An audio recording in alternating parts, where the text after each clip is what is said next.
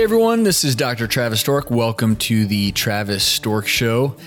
Today's guest is Dave Asprey. Those of you who do not know Dave, he is the creator of Bulletproof Coffee, which a lot of you have heard of, and a noted biohacker. In fact, kind of coming up with that concept, or at least one of the originators of that concept, where his focus is really about trying to improve and extend lifespan. And the way he goes about it, look, he has some very unique perspectives, and he is an extreme biohacker in that he admits he has $1 million home lab. He's tried all kinds of different things, trying to find tools that can help enhance longevity and improve quality of life. So I respect that. Here, and again, I do not see eye to eye with Dave on many things, but I really do appreciate how he is looking for ways to improve life, feel better, and he has done so much research on that I enjoy this podcast. I enjoy listening to his ideas, and a lot of them dovetail nicely with my theories. And it is interesting because as a doctor, especially as an ER doctor, you essentially are trained in terms of taking care of the human body after it has broken. The concept of biohacking, you could really consider it as the goal of preventing bad things from happening to the body and the mind. And we go through some of our favorite tools, but really, I feel like this episode, I just wanted to focus on commonalities. So I'll call it biohacking on a budget. But yeah, again, places we disagree. For instance, Dave, and I've plenty of friends in medicine in the anti-aging field who take a ton of supplements. I'm not that guy. The only supplement I take every day is quinol turmeric because I have had some issues with joint disease and arthritis, but I'm not a big supplement person as much as anything because I'm not the guy that remembers to take them even if I had a regimen in place. I'm a little, I think, probably less rigid in life than some people who are I'll call them really good biohackers, and I consider Dave to be one of them. But it's a great conversation discussing the commonalities and focusing instead of on biohacking for the few, really, how can we make biohacking, the good biohacking, the stuff that's going to really help you feel great, how can we make it available for the masses on a budget?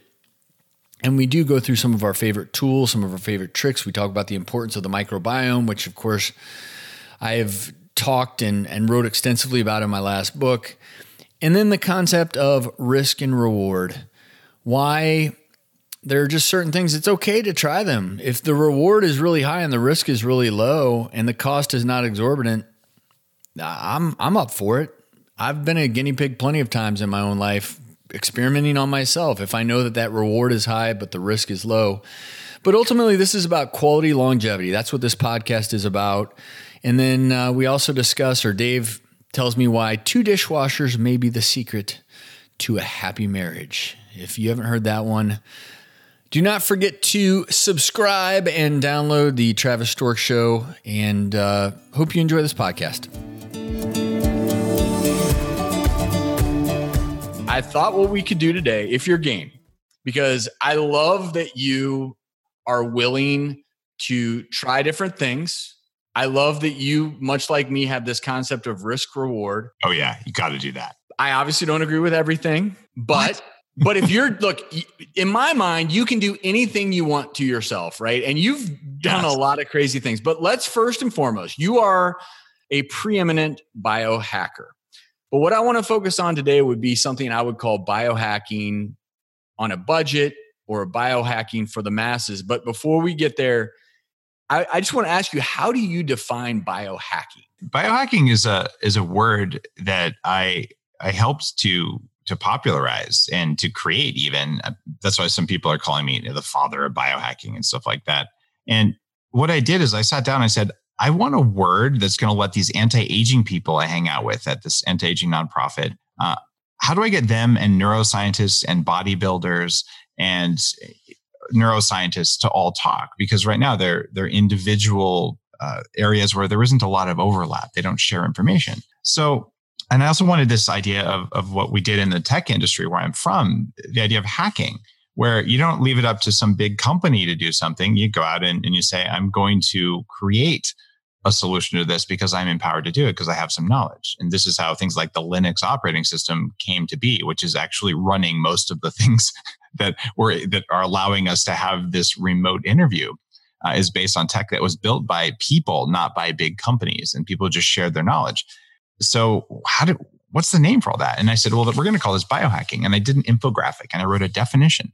And it was the art and science of changing the environment around you and inside of you so that you have full control of your own biology.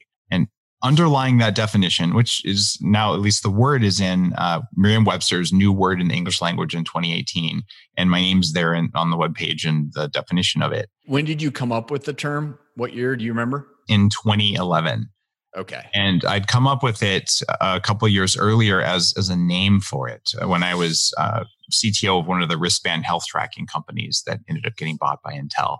And I was thinking, we need a name for this. Like, what do you do when you want your body to not just be healthy, but to do what you want it to do? And if you want to be all muscular, you want to live a very long time, you want to be really smart, you just want a ton of energy, you want to regenerate after a health problem, whatever. People want different things. I just want my hormones to work. I want my hair, all of those.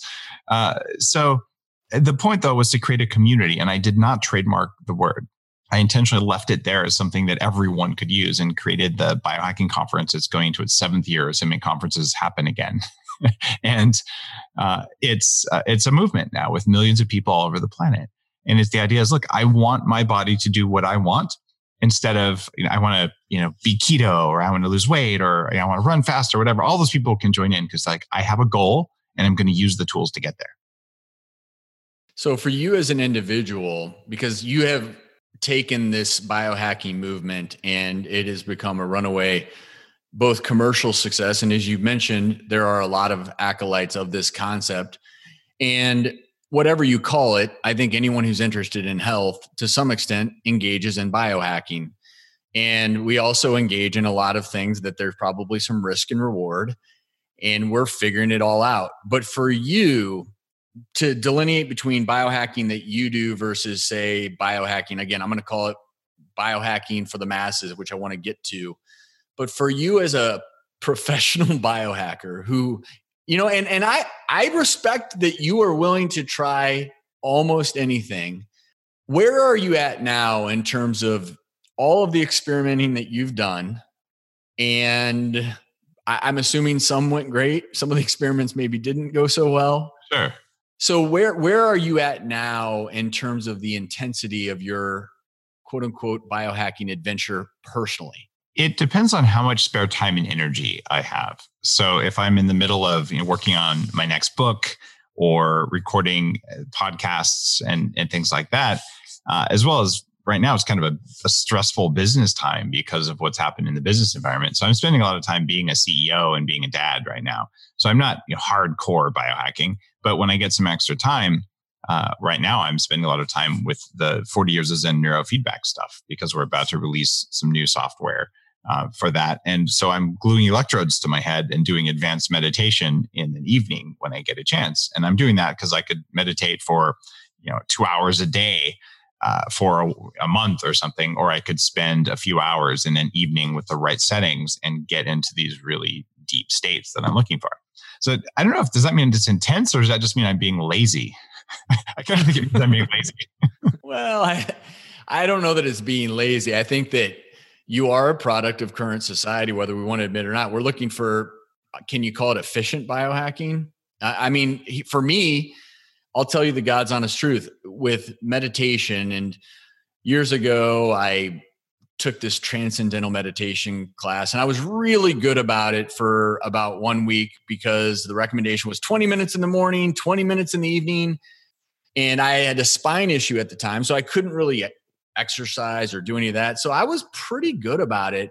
And then every week that followed, the 20 minutes turned into 10 minutes, 5 minutes, then taking a deep breath or two on the airplane. And so I am a big believer in efficient, if you want to, again, use the word biohacking. I think that's important because and I wanted to touch upon this with you. I have a lot of friends in medicine who are in to biohacking. We could call it anti-aging, whatever terminology. But sometimes I see them and they get so stressed out about the process and it becomes so overwhelming, that they can't actually enjoy their life because it becomes all consuming. So that's where the efficient biohacking, I think, makes sense. There's a term called orthorexia. You've probably talked about it before.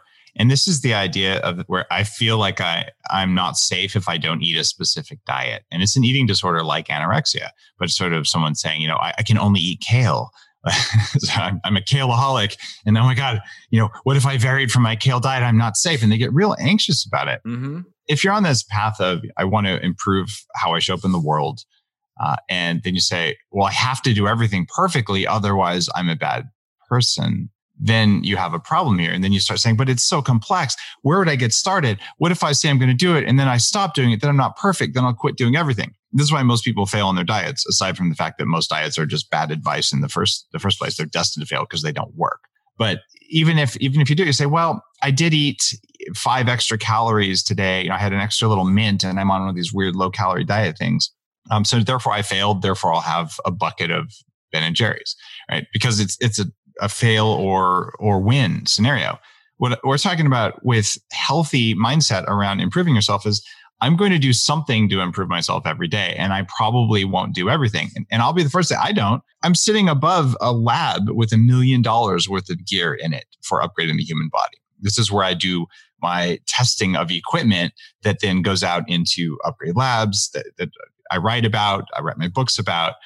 I have not used anything but my infrared sauna this morning while I was going through email. I sat in there for a half hour.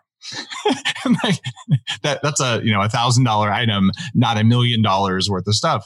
So does that make me a bad person, or does it just mean that I chose what I could do? And I think that mindset has to be there. And you don't need $1 million to be successful in this. You actually Hey, Dave, I have to do this really quickly because we just moved into a new house, into a new neighborhood because we're expecting, and we have flooding in the main house, but I am in a room above the garage and on the other side here, even though everything's still a mess because we just moved in. But I'm sad, Dave, because the sauna, the fuse keeps breaking and I can't, so it hasn't been working. And we're dealing with water issues. So I haven't been doing the biohacking. I haven't been doing anything good, but I want to touch upon that because you have this $1 million lab. And if we concentrate for anyone listening on this idea of biohacking, whether it's on a budget or easier to do, or you don't need $1 million,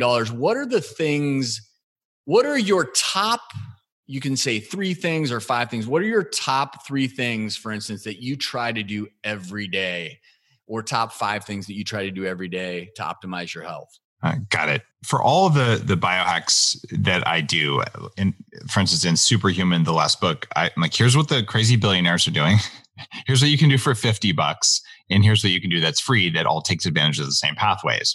So I'm going to answer usually in the things that are in the free or the $50 kind of price range, $50 a month, not $50 an incident, because those are widely accessible. One of the things I do every day is I take my vitamins. And there are still some Luddite physicians, most of whom are aging more quickly than they should, who still will say things like, there's no evidence that vitamins work or that supplements work, which is a lie. There are actually at this point more than 100,000 papers showing different supplements work for different things. So there's some evidence they do some things. But what I do is I take my basic list, which I've written about for 10 plus years. I take my vitamins D, A, and K. I take my magnesium, and I take a multi-mineral that includes zinc. I take a little bit of vitamin C, and I take a whole bunch of other supplements as well. But I do that every day. And that basic list, these are not the expensive things, but these are the ones that have the highest return on investment, and they're the most affordable. So vitamin D is not expensive, but if you don't have it, thousands of processes go off. Magnesium is not expensive, but if you don't have it, same thing, thousands of them. So I'll do that. The other thing that is absolutely required for me is if I don't get high quality sleep, I do not function as well as I could. I simply don't get as much done. I'm not as nice to my kids. So before I go to bed, every single night, I do things that make me sleep better. And there's a few of those. One of them is we dim the lights in the house after the sun goes down. So we actually have dimmer switches. I will put on glasses made by one of my companies. I actually filed a patent for them that filter out certain types of light, not just blue blockers. And I'll put those on. I can double my deep sleep, and I measure my deep sleep every night with a ring called the Oura Ring, which you've probably talked about. And what that's done for me is it's let me double my deep sleep. I also take the sleep supplements that I formulate for Bulletproof, and I take a mushroom extract that has doubled or tripled the amount of dreams that I get. So what this means is that if I sleep 6.5 hours, I'm getting 2 hours of deep sleep and I'm getting 2 hours of dreams, which is more than most people get in 8 hours. I'm cheating on my sleep, but I feel so much better. And if I do not get that darkness before I go to bed, I'll sleep and I just wake up feeling like garbage. So for all of us out there, just blacking out your windows, you put foil up if you need to. It doesn't matter, but your curtains probably don't work. And there are studies that show even just the amount that a street light leaks around a typical curtain is enough to increase depression by more than 60% in a study of 800 people in Japan. So we got to get darkness. So there we go. Does your wife, out of curiosity, Dave, does your wife have a similar sleep schedule to you? Or so do you sleep in separate rooms? How do you do that? My wife sleeps more than I do. She's always been like that. And so basically we sleep in the same room and we sleep in the same bed, but we have radically different mattress settings on different sides. Mine has all sorts of weird electrical stuff on it, or more magnetic stuff. But our room is blacked out. We dim the lights in the whole house. She might go to bed a little earlier than I do. Sometimes we go to bed at the same time, but it's really important that we both get our good quality sleep. And so we've worked long and hard in our marriage to make sure that we both prioritize each other's sleep. Well, and that's the interesting thing is so many people, truth be told, before I was married, I slept great. But the reality is my wife is someone who has a different circadian rhythm, goes to bed much later than I do typically. And has a much more active mind during quote unquote sleep hours. So I have, it's not the glasses that I think you brought those when you came on the doctors, but I have my little eye shade, and I'll tell you what, I can't sleep without that thing now. And if I don't have it, I am not sleeping well. If I have it, again, it's, I don't know how much those cost, but you can get them on the airplanes. And I put that on, and for whatever reason, there's a psychological switch, and good night. It's not even just the psychology side. There's the training effect. It's that 5% of the cells that sense light in your eyes, they're called melanopsin sensors, they actually sense light and send it directly to the middle of your brain. There's light you don't get to see. And the middle of your brain is looking, what color is that light? How bright is it? And if it gets just a small amount of super bright light, like when you turn the bathroom light on in the middle of the night, or when you're going to bed, or that little bit leaking around, and it tells your brain, oh, it must not really be nighttime. So parts of you don't really go to sleep and recover. And that you put that mask on, no light's coming in. It must actually be bedtime. So then it allows a full system shutdown and reboot, if you want to think of it that way. And man, the difference is great. We didn't know most of this stuff 5 years ago. I mean, this is very new science, but it's world changing to get a good night's sleep every night for a whole week. Well, and it especially is when you think about 10 years ago, heck, even back when I was going through my medical training and we had just beepers. We had beepers and old traditional phones. I wasn't using my cell phone when I first got into medicine. And the fact of the matter is, you're always a little bit on alert for that beeper to go off, but it's almost as though we all now have the beeper with our cell phones, and we go to bed and the cell phone's there, the tablets. So is it fair to say that when you shut it down at night, you shut it down? You get all those devices away from your sleep space? Here's what happens. At least in our house, we turn off, or really probably I mean turned on, but we turn off the Wi-Fi. We have a little switch like you would a lamp. So you buy a lamp controller thing and you hook your Wi-Fi router up to that. So then before bed, you turn that off and you've got no Wi-Fi in the house. Right? And then the phone goes on the darkest possible mode where you dim the lights all the way. And then you put the phone in airplane mode. So there is no signal. You can't wake me up at night unless you knock on my door, which would require knowing where I lived. The deal is, if it's an emergency, what am I going to do about it? Nothing. If it's the middle of the night, I'm going to wake up. And that's how it's always been throughout history until very recently. We had a telephone, and you might get a call in the middle of the night or something. It is not worth being on call and telling your nervous system something bad might happen. I better have the phone on. It's unsustainable. And so there's no alerts, there's no anything going on at night. And that also means there's no electromagnetic frequencies coming from the phone, which are shown to disrupt sleep, at least in some people. So it's like, all right, the phone's off, and get this, until I drop my kids off at school, although that's a little different now that we've got this virus thing. But until very recently, until I dropped my kids off at school, I would leave my phone in airplane mode. So I wake up, I look at my phone to see how well I slept, to look at my sleep score. And it's my alarm clock that wakes me gently, but it doesn't actually get me any new information. The worst thing you could do is turn on your phone and start looking at alerts from news, which is toxic at this point. It's like eating junk food. And then have other people set your agenda by sending you a bunch of text messages so you can go into reactive mode. So I spend that first hour of the day not reacting to other people's things, but actually thinking, doing, maybe taking some deep breaths, maybe doing a little bit of that. But hey, I have kids. They're home all the time right now. So no, I don't wake up and meditate for an hour every morning and, green tea and all that. Like, only single people do that. Well, and it's important for you to acknowledge that, because I think people do feel this pressure to be perfect. But getting back to these key moments or the key things that you think are important for your health, I don't need a scientific experiment to tell me that when I'm sleeping well, I feel great. When I'm not sleeping well, I feel pretty terrible. So in a society where we have, I think, lost touch with the importance of sleep, that is such a simple measure we could all focus on. So let's just say you've had your great night of rest. Yep. And for you, I like to believe I'm really open-minded. I am willing to experiment with a lot of different things. I have friends who, when they go on trips, they take their suitcases full of all the supplements they're taking. And it's, that's their thing. I do not begrudge that. I'm much more of a couple supplements a day. And my routine is probably not as regimented, but let's say you get that great night's sleep, and then let's say it's a busy day for you. Yeah. What are a few of the other things that you must do, or at least if hell doesn't freeze over, you're going to put in the effort to get these things done for your body or for your mind? This is going to sound cliche. It is based on science, it's based on anti-aging, and it is not an attempt to sell anything. But that morning cup of coffee, and yes, I am the creator of Bulletproof, so my coffee is bulletproof. But that morning cup of coffee, it does magic things that have nothing to do with the typical popular culture around coffee. If you, on an empty stomach, have coffee with no protein and no sugar in it, it doubles the amount of ketones that your body makes. And ketones are these fat-burning molecules when you go into ketosis. And this is enough caffeine in about 2 small cups of coffee. So a medium or large coffee will do that. Since you slept for 8 hours, you got a little boost in the amount of these fat metabolites, these things that you want to fuel the neurons in your brain. And when you have coffee, it does that. Coffee does all sorts of other stuff.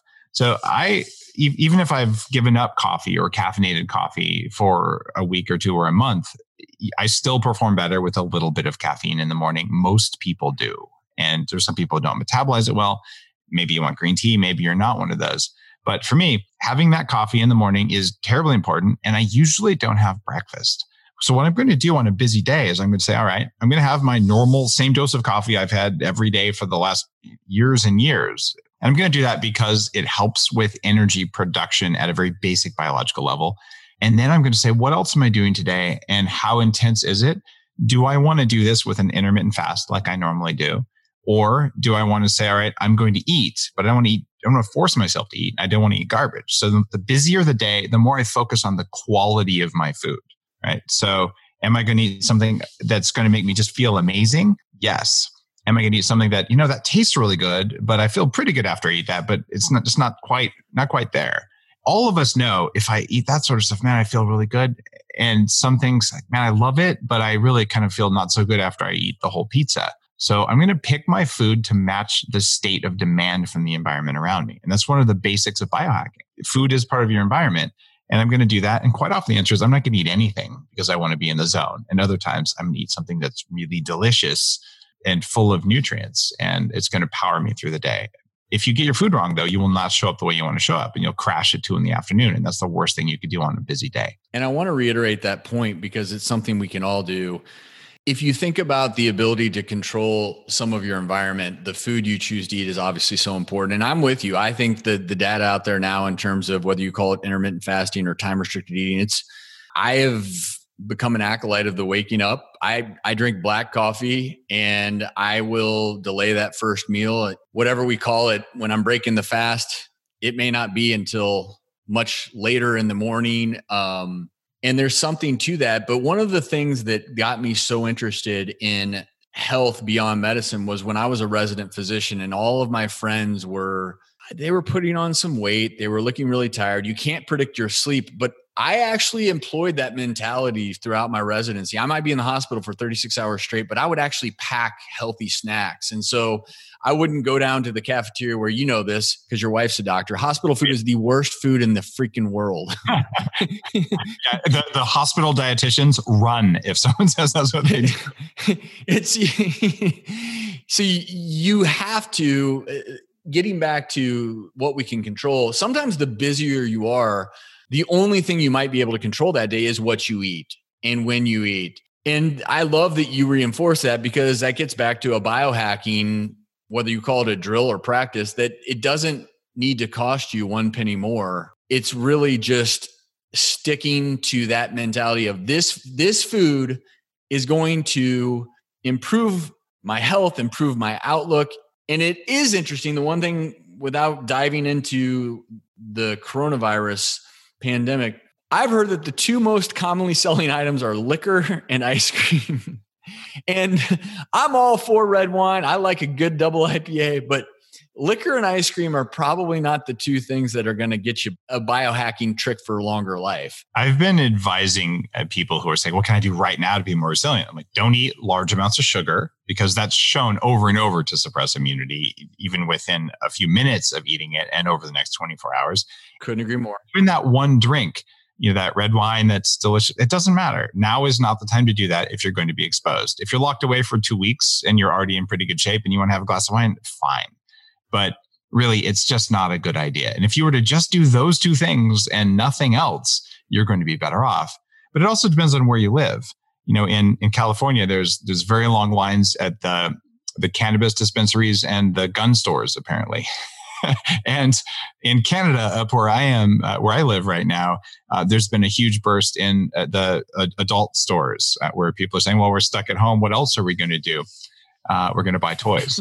So it all depends on your mindset and where you live. That is true. And it may not be the right time to ask you the favorite tools you have in your home lab after you talked about the adult stores. I don't know if you've increased your assortment of tools lately, Dave, but we're trying to do our best. So we're eating the right foods, and I must confess, I'm not as regimented. I am someone who I like my fermented grapes, my fermented grains. And so I'm not as steadfast, probably. I would assume I'm 100% perfect on that. I love going out to eat with employees at Bulletproof or at Bulletproof Media, my media company, because like, oh my God, what do I order in front of the boss? I'm like, do you think I have a lot of time to pay attention to what you're eating? How about eat what makes you feel good, right? Our company rule is do something every day that makes you a better person, right? And so if you want the French fries, I honestly don't think that's a wise choice. And certainly, it's not what I'm going to eat. But if that's what you want to eat, then eat the French fries, and it's totally fine.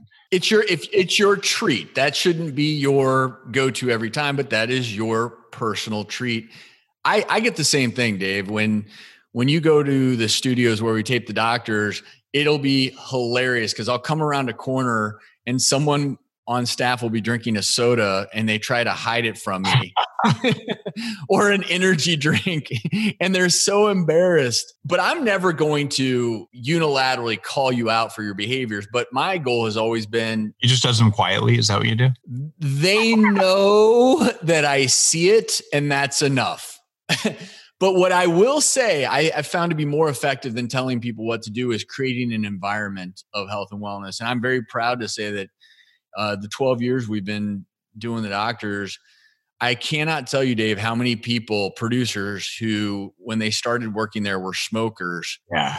I don't know one single person who's worked there now over time with myself and others that still smokes. And it's quite alarming in a good way when you can see an individual age, get older in years, and yet they start to look younger and healthier simply because they are around in an environment of health. And creating that environment of health it's something I try to do. It's something obviously you try to do as well. But once you create that environment of health, it feels so good, you never want to go back. That's the thing. When you get used to waking up every day and just having a ton of energy and just feeling like you have, like, a lot of us at the end of the day or during the day, you have the accelerator pushed all the way to the floor and you're slowing down and you can push harder, but there's no more room to accelerate. And when I weighed 300 pounds, that was the thing for me that was the most terrifying. Like, I don't know if I can actually make it through all these meetings today, and I'm just going to do it. But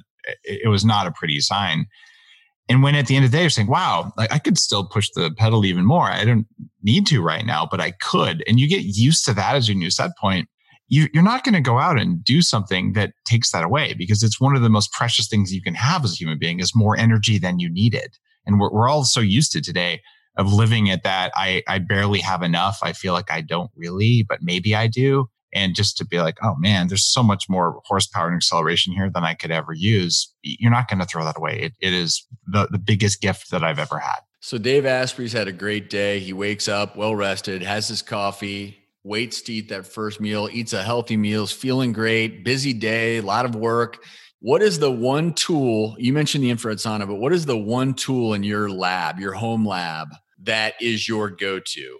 And I'm going to tell you the ones that I really like to use when I'm at home. And I honestly, one of my least favorite things about traveling is you get out of a routine, and something as simple as not having, I like to take ice baths, and not being able to do that. Those things take you out of your routine. But if you have that, what's one tool that you can't live without if you're traveling or that's in your home lab? The thing I miss most when I'm traveling that's in my home lab is a whole body vibration plate. It's something that it was one of the first products I launched at Bulletproof. You stand on this thing for 10 minutes and it vibrates 30 times a second, kind of like a jump rope 30 times a second. And you can do squats on it, but you can stand there on the phone even, and it's like going for a long walk, and it shakes everything in the body. So it fires your nervous system, it fires your lymphatic system, and it's something that's sort of the antidote for sitting in a chair, which you end up doing when you're on video all day long and when you're doing things like this. So that's something that is a replacement for going for a long walk when I just don't have time or when it's raining. And I miss it when I don't get to do that. It's made a huge difference in just how I move. I'm curious, when you use that vibration plate, which I'm a big believer in it too. And I think it's really good, especially if you think about certain individuals out there who might be at risk for everything from osteoporosis, or for whatever reason, they cannot, maybe it's arthritis and they can't move a certain joint like they used to, at least for the time being. Those vibration plates, they make you feel good. But when you're on one, I'm curious, are you doing any movements? Are you doing stretches? Are you, sometimes I will use bands. Are you doing other exercises, or are you just on the plate and enjoying that vibration cycle as it courses through your body? Sometimes I'll stand there, and you don't have to do, it depends on the intensity and the quality. There's plates that rock back and forth that tend to mess up your spine. The ones that either orbital or go up and down are the ones that work better. I use the frequency 30 hertz, which is what NASA uses for astronauts to recover from space travel. And what I'll do is I'll do a squat, sometimes with a band between my knees, sometimes not. And I'll just hold the squat. So your body thinks you're doing 30 squats and you're not. So you're sort of tricking yourself. Sometimes I'll do one-legged forward folds where you sort of just bend over, touch one leg and kick one leg back. But when you're holding one leg back and it's fluctuating because of these vibrations, it's intense. I mean, it makes you breathe hard, even though you're just standing there. And I'll also hold a plank pose on it, which is incredible for your chest and opening things up like that. So like the bottom of a plank, basically, chaturanga in yoga, they would call that. You put your arms on there and you do that, and you're done after a few minutes. Then you just stand there and the whole body says, oh, I guess I better stay strong and get oxygen in all the areas that wouldn't get it. So you do that, you feel really, really good for the rest of the day. And if I'm doing a plank and it's just a static plank, I tend to be one of those people who can get bored quickly. I will say the other great thing about a vibration plate, and a lot of gyms have these, it just creates a little bit of excitement to a plank. And it makes it more fun and enjoyable. And I've found in life, if I'm not enjoying the activity I'm engaged in, I will not continue to do that activity over a certain period of time. So I'm also, and I'll confess this, I've become a fan of percussive therapy as well. And I don't know if that's something that you use, but there are so many different devices out there. For people who aren't privy, they're almost they're giant hardcore vibrators you never put where you might think you would put a vibrator, but they basically it's better than what a massage therapist could do in some ways, because a massage therapist can dig their thumbs in a way that these things could never do. So massage is really valuable, and there's the value of touch. But then these things are able to, again, 20, 30, 40 times a second kind of bang on the same spot, and that vibration in the tissue. You can loosen up things in your neck, any muscle that hurts. I think it's better than rolling, which is another way.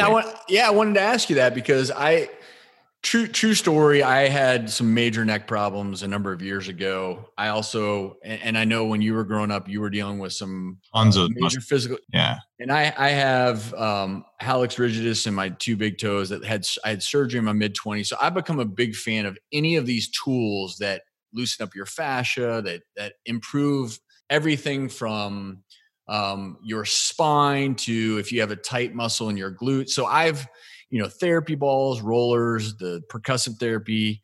I like to use all of them depending upon, most days realistically, I don't have time to go lay on the floor and roll on a roller for an extended period of time. I'd love to be able to, but the percussive therapy, what I like about that is I can travel with that. And so I really enjoy that. And then I'll travel with a little therapy ball, which, or people can use a lacrosse ball, which is much harder, or tennis ball. But of those devices, let's just say you have a really tight spot somewhere and it's just all day on the plane ride home. You're just like, oh man, I need to get into that spot on my glute. What would be your go-to? This is going to sound funny, but I used to travel with a tennis ball or lacrosse ball even 20 years ago, because I'd have all this musculoskeletal pain.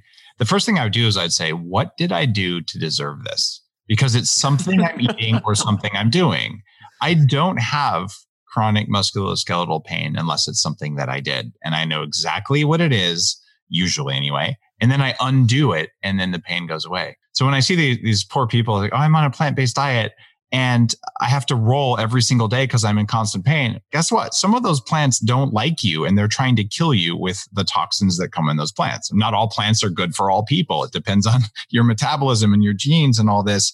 So I find that it's usually a problem with gut bacteria or with eating irritating plants. And that can be whole grains. It can be nightshade family. It could be specific allergens, or it could be other things. Like you mentioned, water damage in your house. The most reliable way for me to get upper back pain, this horrible pain that plagued me as a child, if I sleep in a hotel room that has musty air, in other words, toxic mold, I will automatically get that pain. And they'll think, oh, I need to massage the pain. No, I need to actually take some things that will bind those toxins, and the pain will go away within a day or two. In fact, one of the companies I started has a probiotic spray to help specifically address that problem in homes, because mold has taken so much of my health, and that I got it back. But it's things like that. So the environment around me, in this case, air quality, or even food that's maybe sat around for too long because you're eating leftovers, those are major triggers for this musculoskeletal pain. And when you bind toxins, the pain goes away. But if I was sitting there saying, this really, really hurts, it's about availability. I love the idea of a lacrosse ball because it's small. You can travel with it. The percussive stuff is better. There's a company that makes a vibrating ball that you can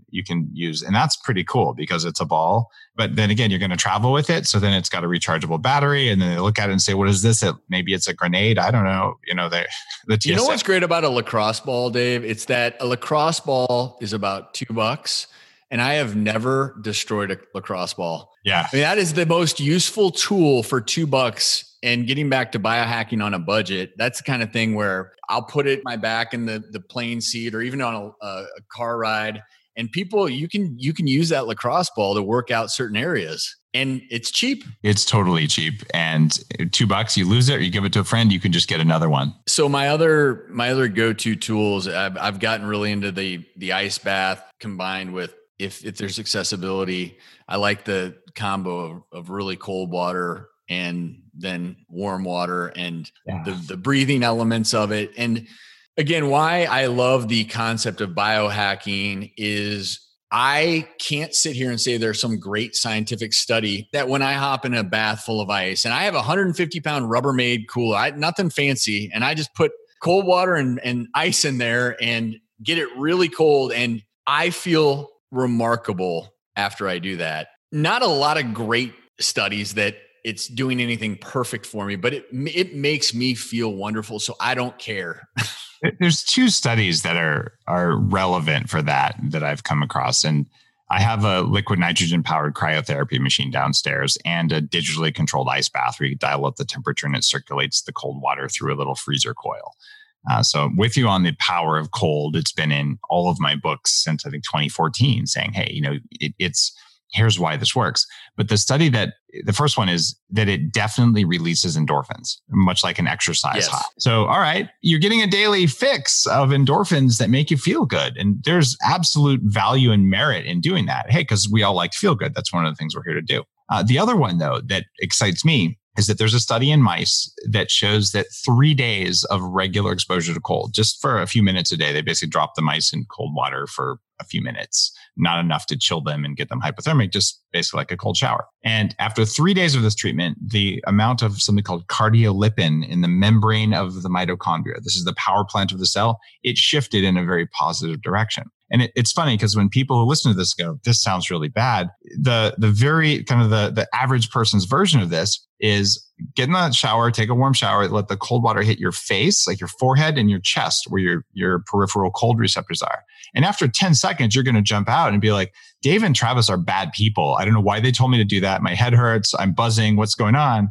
But you do it the second day and suddenly you can do 20, 30 seconds. And then you do it the third day, you do a minute and you're still swearing at us. But then the fourth day you do it and you say, I feel so incredibly good and my face looks younger. And what just happened? It was that 3-day shift in the power plants of your cells to become more powerful. Like it's a battery upgrade to do this, but it takes 3 days of suffering. So for me, it's about, I wanted the better batteries, so I'm willing to do the cold. Not the ideal thing to do before you want to get romantic. So I do not recommend that. But again, anyone listening on a budget, you don't necessarily need a formal cold tub to do that. You can start with just the cold shower. And then again, I live in Tennessee, Dave. In Tennessee, we use the big old Rubbermaid and we throw ice in it and it works. I mentioned my digitally controlled tub. I am living on a farm that has a dozen sheep and pigs. So it's an agricultural permaculture farm. So my digitally controlled tub is actually an agricultural trough. There you go. Exactly like yours. I just hooked up a device that circulates the water because it's hard to get ice where I live. And that's how I roll. I love it. Okay, so a couple other things. I want to hit upon a couple of topics that I know are near and dear to both of our hearts because I really, again, want the goal of this to be what are things that people can, if they want to experiment with biohacking in a way that can improve their health and really high on the reward, low on the risk spectrum. Microbiome, the last book I wrote really dug deep into the importance of the microbiome. And I do think it's so very important to start thinking about that. And the one thing in medicine that's always just driven me crazy is the number of unnecessary antibiotics that are prescribed. Yeah. It's still hard to convince a lot of physicians that unnecessary Z-Pak for a cold is going to do more harm than good. But not everyone has completely bought into the importance of the microbiome. And you can disagree in terms of how you improve your microbiome. I'm really big on the foods I eat, and I do eat fermented foods. And of course, I'm trying to optimize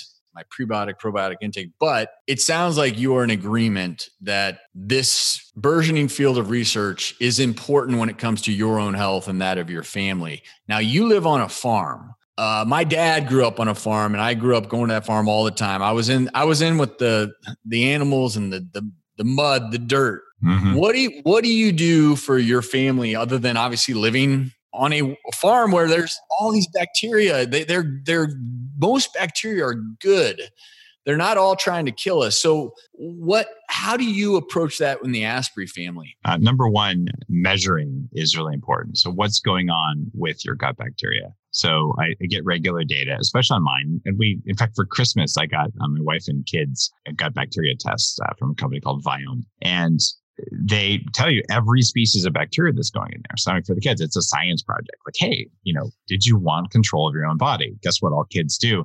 Like, hey, let's talk about poop. Like, let's look at what's going on in there. And what I found was that, I think food is great and that should be how you do it. But when I travel, I can't get enough vegetables. You need a lot of vegetables to feed good bacteria. So I started using prebiotics. And what I'm doing now for myself and my family is the formula that I put together quadrupled the number of species of bacteria in my gut. So I went from 48 to something like 196, 195 species on tests in 3 months by increasing the amount and type of prebiotics. And that became a bulletproof prebiotic formula. And so every morning I take a scoop of this stuff. It has zero flavor and I put it in my coffee and I put it in the kids' coffee. Yeah, my kids drank coffee because coffee is not bad for you in limited amounts when you're a kid. And we put it at lunchtime. If there's soup or anything that's kind of liquidy, we put it in there because you can't even tell it's in there. It has no flavor. It doesn't bother you. And that means our meals are incredibly filling because, as you know, prebiotics will make you full and it's become a meaningful part of our diet. So now we're probably getting 60 grams of prebiotic fiber a day, which is what the people live a very long time do. And the difference in the quality of your gut is really good. It also means that if you did have to take, say, a Z-Pak because you got sick, your gut bacteria are going to bounce back much more quickly. And I think that's a critically important thing. We also never, ever eat industrial feedlot beef or pork or chicken or any of that stuff. If it came from an industrial animal supplier, we don't do it because it's bad for animals and it's bad because they use bacteria killing antibiotics. And then you get those antibiotics, they kill your gut bacteria and you don't feel good and you don't function very well. So we're grass-fed, organic, or we go vegetarian for that meal. And anyone listening, we have a huge shortage when it comes to the American diet of these prebiotic fibers because we eat so many refined processed foods. And that prebiotic fiber, if you think of probiotics as the good bacteria, the prebiotic fiber it's food for those good bacteria and they need to eat just like us. And then you touched upon it, such an important element of our immune system during a time like this. What can you control? Well, you cannot necessarily control every infectious disease agent you come into contact with. But if you optimize your microbiome by eating these wholesome, good quality foods, getting that good quality prebiotic fiber that you can find in great vegetables, you can enhance your microbiome and in so doing, enhance your immune system, which getting back to, I know your whole goal with the biohacking is longevity. Now, I don't want to lose sight of the importance of enjoying life. And I think, again, I don't have to agree with everything you believe in to believe in this process of we're all trying to live longer. We're all trying to live better. And we're all, I hope, not losing sight of enjoyment, which if there's no enjoyment in life, what's the purpose of it all, right? If all we're trying to do is live as long as possible and it's regimented because we've got to do everything perfect, there's no point. But longevity is a term that let's rewind. I was an actuary when I first came out of college. I was a math econ major at Duke. I came out as an actuarial scientist. It was all about when someone's going to die. Yeah. It was purely based on, and you'll appreciate this, the number. You are so-and-so. This is your probability of dying at this age. No one ever talked about it. Even when I went into med school over 2 decades ago, no one talked about quality longevity. It was still a number. Well, we expect you to live to be X number of years. I want to talk briefly about the concept of longevity. You have a very different idea of it than almost anyone else in that you think people can live much longer potentially than, again, anyone else I've ever talked to. But in your eyes, again, Dave Asprey, when you think about longevity, what does that mean for you? It used to mean not dying. And that's unfortunately the current perspective on longevity. But most people say, I don't want to be really old because they have a vision of themselves in a wheelchair, in diapers, not knowing their name, in a hospital with tubes and monitors. And say, who wants that? That's not what I'm talking about. What longevity means is it means maintaining your biology so that you can function, feel, and look like someone who's in their late middle ages. And you can do that for beyond 100 at least. I believe that it's entirely likely, assuming that some weird, meteor doesn't fall from the sky in car accidents and things like that, that I can live to at least 180. And is it because I'm special? No, I actually started out with autoimmune issues, obesity, prediabetes, or a higher risk of stroke and heart attack, fibromyalgia, like all the bad things that can happen. I've managed to hack all that stuff. So that's not counting in my favor. But what is that we know so much more now than we did before. If you say 180, that's nuts. Okay, I'm in my mid 40s. Now, that means I should have 140 more years to get to 180 plus. Let's go back 140 years. What did the world look like? We were still fighting wars on horseback. We didn't have telegraphs. we didn't have the internet. We couldn't spell DNA. We didn't know about antibiotics. We didn't even know about basic sanitation of water systems. Right? So this is what's happened over the course of time like that. So over the next 100 years, if we can't do at least 50% better than our current best, which is 120, it means that something really bad happened to the entire planet. And that is the only possible thing I can think of. I know the researchers, and you do too, because you've interviewed some of them as well, guys like David Sinclair out of Harvard. I've interviewed 700 people on my show. And look, they have been working for decades using things like genetic sequencing that you couldn't even do 30 years ago. And they're cracking the code of aging every single day. We're learning more and more, and we're sharing it in a way you couldn't do without the internet. And I am betting 100% very publicly, unless something major happens, it's not going to be a disease of aging that takes me out before 180. And I think I'm not alone there. There are many people listening to this who are going to be walking around under their own power, and they're going to be over 100 years old. And what that's going to do for the world is going to be incredible, because what we're lacking right now is the village elder. We have this great respect for older people because they know the secrets. They've lived through it all. And I've learned the most in my interviews and in my friendships from people who are over 70 because they just know more than I do because they've had more time to learn it. And we're going to have a lot more people with wisdom and energy at the same time. And it's going to be one of the things that changes the world. Young people their energy will change the world, and older people, their wisdom will change the world. Plus, if you're going to live for more than 100 years, do you really want to throw that plastic wrapper in the ocean? You're going to have to eat it. You're not going to do that anymore. Well, I am not as aggressive as you. I would be happy to become a centenarian and slide into my grave and look back and say, wow, that was a hell of a 100 years. Sure. But having said that, I think it is important that we don't think about life in terms of, well, I'm now in my 70s, so I'm in the last decade or getting close to the end. I think that mentality is a defeatist one. Although, again, for me, I'd just be happy to see all of us live a little bit healthier lives, so that even when we do get to our 70s and 80s, because as a doctor, you've seen plenty of this. It's tough when you see someone in their 50s and they say they feel like they're 80, they look like they're 80, and it's hard to look at that person and see them living to 100 years of age or beyond. I do have some concerns, and you can agree or disagree that, as aging becomes more, I don't know the right term, specialized, I do worry a little bit about the haves versus the have-nots. And I think that will be, hopefully this becomes something that is more readily accessible for everyone. I think even to some extent, health, a lot of people, although I don't believe it to be true, they will say, well, good health is really only reserved for the wealthy. I don't believe that to be true. But do you think, getting back to your goal of making it to 180, do you think that's because most people don't have $1 million lab that they can play with? You've been very successful commercially, as well as scientifically, but for the masses, do you really think, and if this happens, you're a soothsayer. If it doesn't, hey, there's no harm in making this prediction, but do you think that the majority of people could live well beyond 100 years? Or is this just going to be, quite frankly, a select few, we'll start calling them superhumans, who have biohacked their way to this ridiculously long age? It will be everyone. And there's a very, very simple reason for that.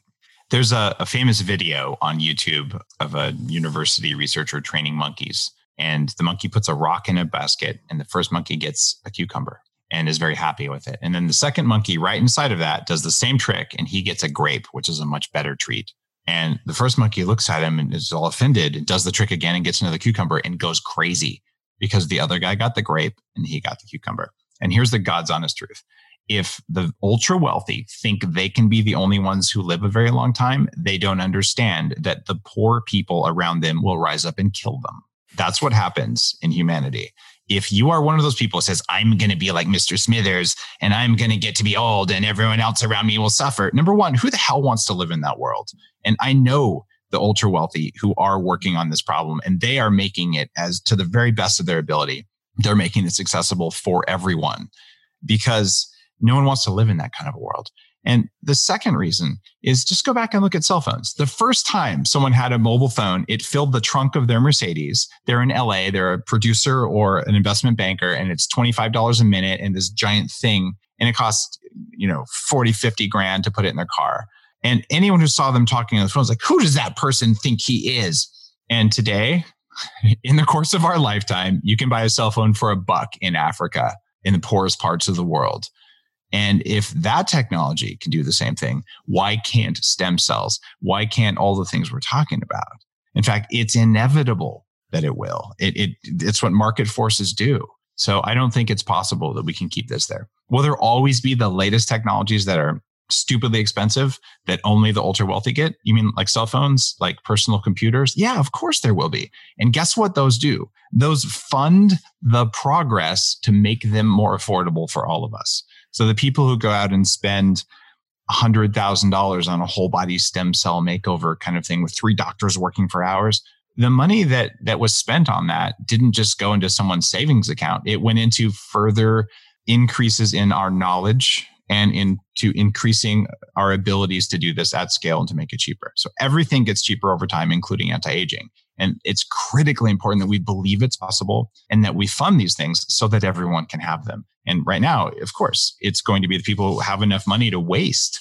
And so I'd rather waste it on stem cells versus buying a Tesla. And they'll do it. That's what I did. My car's 8 years old. Well, I'm glad you say that because you obviously hang out with a very eclectic group of people. And I feel like I'm a big believer in health for the masses, quality, longevity for the masses. And that's partly because I grew up in the Midwest. Oh, I'm with you, man.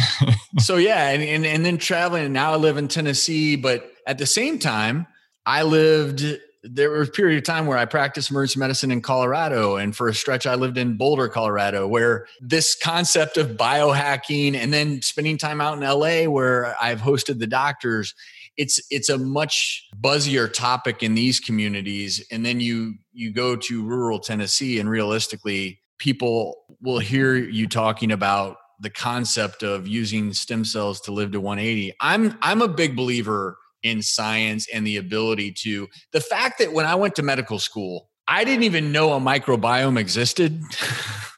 No one did. It wasn't a part of the training. And that here we are decades later talking about how important it is for your immune system. And I think about the immunology I learned decades ago compared to what we know now. I am never going to sit here and say, no, this can't happen. And for me, selfishly, I just turned 48 and I would much rather look in the mirror and say, Travis, you know what? The first third of your life has been a good run instead of, well, let's hope I can double this number. And so I like the optimism there. And I don't see any reason not to be optimistic, although 180 is real aggressive. I'm going to say it's real aggressive, but hey, I hope you're right. If I'm wrong and I die trying, it's not like I really lost. And that's why it's a good wager to place, because worst case scenario, you get people talking about it. That's the point. If you're going to make it 180, you have to be having a functioning body. So even if I was to pass away at 100 or at 90, if I spent the vast majority of that time feeling really good, doing what I wanted, full of energy, I win.